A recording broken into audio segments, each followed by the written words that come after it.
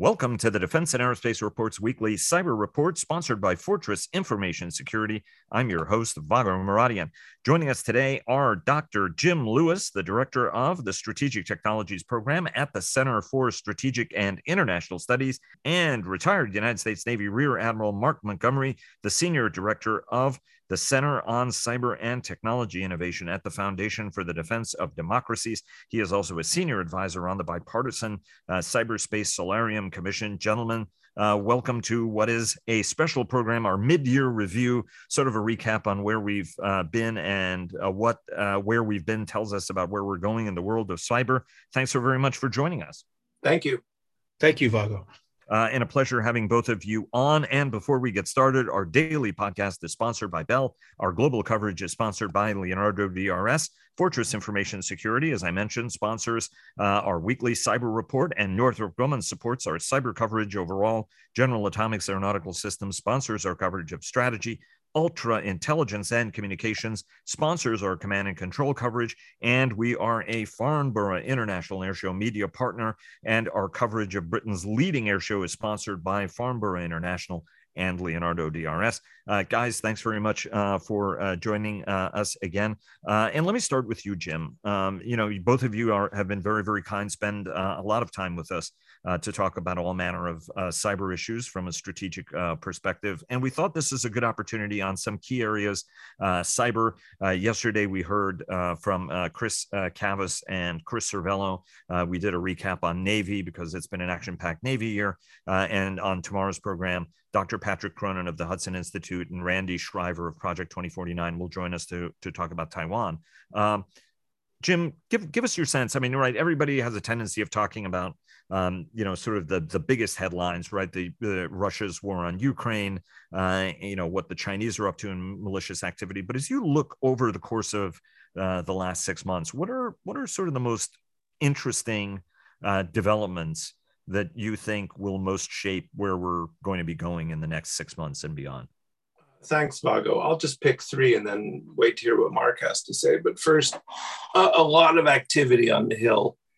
So far, most of it hasn't come to fruition. So hopefully, by the end of this Congress, we'll see some bills pass and get signed. We can talk about the individual bills later on. The second thing is that Ukraine did an impressive job at defending itself in cyberspace with a lot of help, but it's an indicator of what can be done that suggests, for me at least, that, offense doesn't have to have the advantage automatically. There's things you can do, and it involves assistance and training and workforce and continuous monitoring and moving stuff to the cloud. So Ukraine's a good lesson in how to defend yourself. And the third one is the Chinese have gotten better at influence operations. So I think that, a few years ago, if you'd asked me, I would have made fun of them. They've actually gotten better. They're sort of figuring out what to do. So, I know we're talking about the Hill, but lots of bills. At the end of the year, there were, I forget, over 100 bills. And hopefully a few of them will make it to the finish line. Just to drive that ball a little bit forward, are you talking about influence operations in terms of sort of more sophisticated cyber campaigns, or as the director of national intelligence in his circular last week sort of pointed out, hey, even as we improve our awareness and safeguards at a national level from Chinese influence operations, state and local authorities should be much more concerned because that's where the activity is shifting. Is that what you're talking about, or are you talking about more sort of concerted cyber operations writ large? No, I think it's one of the signs of Chinese success is they've shifted to easier targets when it comes to influence. And of course, Australia is sort of their guinea pig for a lot of this. If you look at what's happened, the Chinese have tried in Australia. But cyber's part of this. I mean, we aren't quite sure, but they use the material they get from hacking. They use social media networks. So this is, for me, this falls into the category of cyber. It's not like you have Chinese with a sandwich board standing on the street corner saying, vote for Xi Jinping. But you do have them online. that was great, and I'm just imagining that for a second, and in some parts of the country it could actually go well. Who knows? Mark, your sense, and we can get into the legislative specifics, but as you look at the whole panoply of things that have happened over the course of the year, what do you think the most consequential ones that are going to be the most needle moving going forward from your perspective, whether on the defensive side of things and our response, or whether on the offensive side, what folks are doing to us that are now increasingly public when they happen? Thanks. At first, I agree with everything Jim said, and it's a real pleasure to be here with him and with you, Vago. I'll start by a riff on something he mentioned on Ukraine, and I know you probably don't want us to talk too much about Ukraine, but I'll say Ukraine was a good study in cyber capacity building. So the efforts, the United States, both at USAID state, but also at Cyber Command in helping Ukraine post their post NotPetya and really the 2015-2016 electrical power grid attacks. And the EU helped as well. The European Commission helped as well. And some independent European nations came in and helped them. But really a good job in cyber capacity building. And the lessons we can draw on that for Lithuania, Taiwan, Georgia, other beleaguered democracies that are going to be attacked by an authoritarian, potentially through cyberspace. So cyber capacity building. The second one is agreeing with Jim completely on the legislation that's up. I also would commend the what we're seeing in the appropriations, both in the president's budget submission, but also in what Congress authorized in 2022, and what we can see in their improvements to the president's 23 budget already. Definite increases in the right areas in cyber. And that's critical, going forward. Cyber it's a new mission. Very few federal agencies stood down something. They didn't have like an analog data review program, right? The cyber has come online. You have to protect it. Nothing went away. You have to add money into the coffers to do that. And you're really starting to see that. And the third one I would add is kind of disappointment on disinformation. Whether it's Russia or China, we can definitely see foreign disinformation is really stepping up. And the Russians, the latest thing is this whole biolab. They've resurrected the clinics we built. I did some of this work in Ukraine back in 2012, 2013, agreements to build veterinary clinics. In order to prevent mad cow and other diseases from spreading, we put in facilities that could hold the right test equipment to see if there was some kind of significant illness. And the Russians are conflating these with biolabs, and it's typical. But my disappointment here in disinformation is that while we saw it, I would say the administration's efforts in setting up the disinformation board and not trying to find a third party to do this, and then just not really emphasizing the foreign nature of a lot of this, which could have kept a slightly more nonpartisan or bipartisan hue to it. I think they probably missed a pretty good opportunity, and they've made it hard to reattack on this for at least a year or two. So I'm disappointed in that, because we needed what the administration was right in its inclination, probably wrong in its execution. But I know Nina Jankowicz, who was from the Wilson Center, wrote extensively, has been studying disinformation long. She was studying it well before it became sort of a salon topic in Washington. Jim, was this the wrong person at the wrong time? Was the administration caught on the wrong side of rhetoric on this? And I don't want to necessarily spend too much time on that, but obviously what we're talking about is information, disinformation, and misinformation here. Somebody told me it's a bad idea to go on to Twitter and lip sync videos making fun of the other party if you want to get confirmed.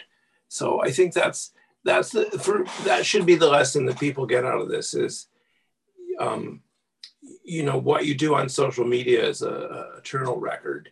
We've been saying that to our kids, and now we need to think about it ourselves. So I agree with Mark.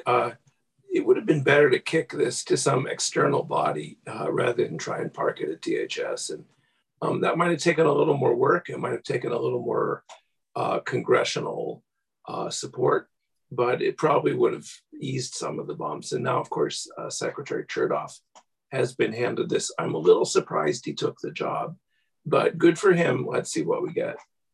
And he really is somebody who has thought, written, and worked very thoughtfully in this field. I know that having had conversations with him about the topic some years ago, and is seen as a very, very thoughtful and indeed bipartisan. Right? Nobody thinks of Michael Chertoff as a partisan. Mark, your sense? No, I agree. I agree with Jim. And in fact, that's the commission recommended that it's tough for the government to be arbiter of truth, because if you're not of the party these days, probably not 30 years ago, but today, if you're not of the party of the government, of the executive branch, then it's hard for you to believe that they should be the arbiter of truth. So you find a third party organization, FFRDC. We have a ton of extensively boring institutions in Washington that could have taken this on. And I think, and also I would have put the word foreign at least once a paragraph in my description of it in talking about foreign disinformation, because one party is much more concerned about foreign disinformation than the other, right or wrong. That does help you kind of remind people that a large part of what's being done is being done by Russia and China, and it's increasingly effective. And I think the Chinese are getting better at it, and this is going to be a real problem for us because we're an open society. We're vulnerable to this, and because we have strong First Amendment rules, we're going to remain vulnerable to it. So a non-governmental organization running this would have been better. And I'll agree also on the watch what you say on Twitter. Just very quickly, though, how do you address the domestic disinformation part of this, right? A large part of the electorate has been convinced or become convinced that the 2020 election was faulty, inaccurate, and it's so much so that the disinformation now is prompting members that know better and other politicians across the entire spectrum to not push against that, right? So, Jim, maybe if you can start us off, and then I do want to get into some of the other technical matters, right? I mean, how do you address that part of the challenge when, yes, the foreign part is very, very important, as you mentioned, right? These foreign powers are trying to shape us. On the other hand, it only works if you also sort of buy into some of these narratives and just repeat them. There's been a very anti-Ukrainian strain, for example, in some parts of the American media. Just get both of your senses on how you address the domestic part of it, and then I've got a couple of other technical and legislative questions. Go ahead, Jim. Well, this is a bigger problem because social media accelerates what used to be, sort of below the surface rumors, right? And so disinformation is in the eye of the beholder, but you've got a general decline in the standards of this. And in some ways it goes back, we've made all these decisions over the years for things that we thought would increase democracy, and some of them turned out to have been a mistake. If you remember the FCC fairness doctrine, where if you were a broadcaster, if you said D, you had to say R, or vice versa. And getting rid of the fairness doctrine is indicative of a larger issue we have as a country, that we've allowed this sort of hyper-partisan debate to go beyond what it would have gone to anyhow. So that's how you deal with that. I mean, the Supreme Court said, lo and behold, I think it was 70 years ago, that the government shouldn't intrude in these decisions, that it should rely on the marketplace of ideas. And the problem with social media is it's more like the 7-Eleven of ideas. And that's actually an insult to 7-Eleven, so I apologize. The marketplace of ideas doesn't work anymore, right? So we haven't figured out how to deal with that. And we've gotten rid of fairness in our discourse. That was probably a mistake. I agree with you. I think the fairness doctrine was important, and I think scrapping it, a little bit like Glass-Steagall, right? You don't realize what you've lost until you've lost it. Mark, your sense on this, and then I do want to get to the legislative agenda and where we've been tells us about where we're going to be going. No, well, I agree completely that there's a significant domestic disinformation problem, and to make it worse, good, smart foreign disinformation feeds it on top of that. So it's a double whammy. So we do have to deal with both of them. And I'm just saying that when you're selling it, it's a little easier to sell when you're emphasizing the foreign end. That's all. Let's go to where we are going, both where we're going and where we should be going, and what are the other things we should be tackling. Jim, start us off. Right, lawmakers do get a lot of credit. They are moving the needle. You both have been joining us regularly enough where we've seen the progress of the administration and how fast it's moving.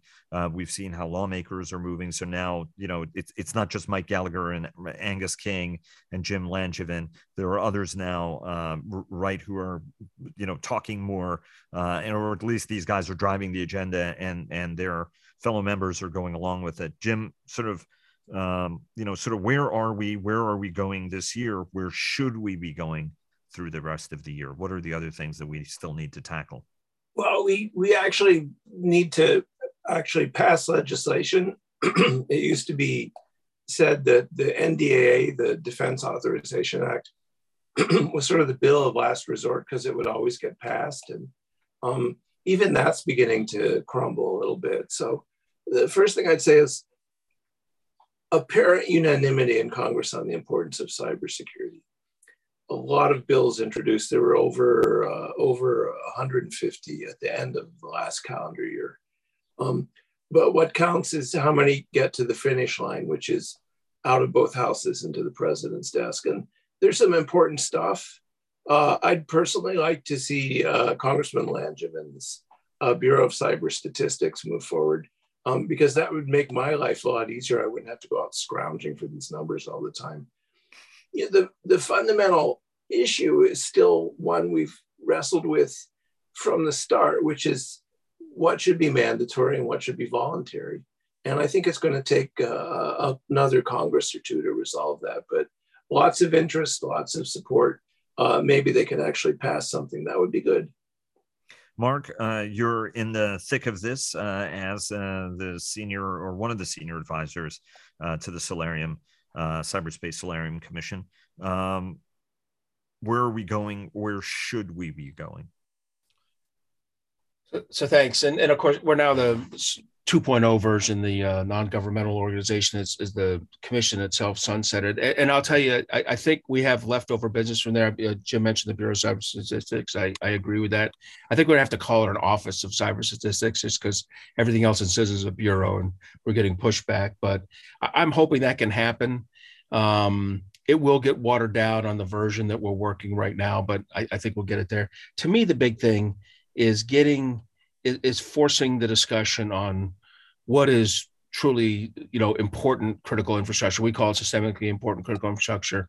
I think Jen Easterly now calls it priority systemically important entities, which is Pisces. That's a better sounding acronym, although a current acronym in CISA for something else, so they'll have to figure that out. But the idea is how do you identify what are those really critical assets that impact, whose loss would impact or degradation would impact national security, economic viability, public health and safety. And those are the ones that we have to have a much tighter compact with. And this is hard. Jim's absolutely right. There's a lot of unanimity on cybersecurity.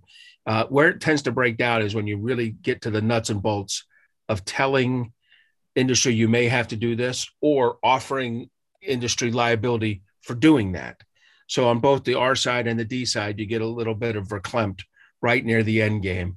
But we've got to get some of these across the finish line. And again, along with his Bureau of Cyber Statistics, Jim Langevin is pushing a systemically important infrastructure bill. I think he's hoping to get John Katko along for the ride. They've worked together in the past. Obviously, Mike Gallagher will be there and others. But, we really do need to determine what is critical and have a rule set for it. So this is taking something that started in the Obama administration under EO 13636 and really making it more of a binding compact between those critical infrastructure, those systemically important critical infrastructures and the U.S. government. Jim?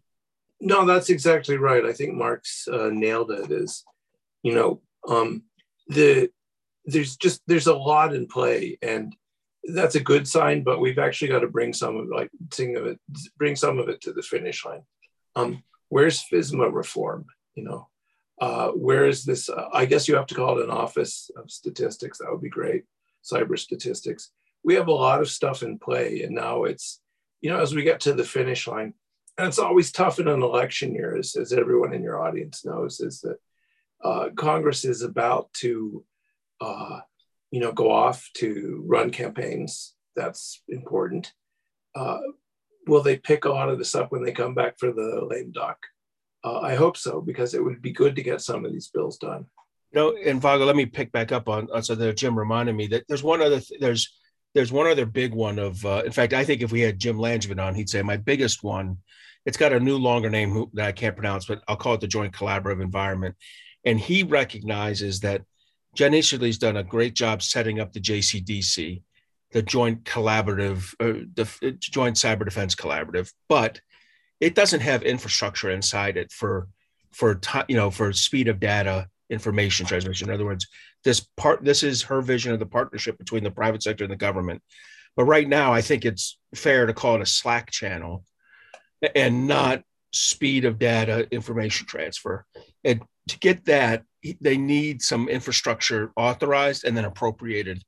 And I think Jim Langevin's trying to deliver that to them. He'll have trouble. They'll be not from CISA and not from Republicans or Democrats, but from committee parochialism, where they're like, this sounds like we're really putting CISA in charge. And my answer to that is yes, we have already really put CISA in charge.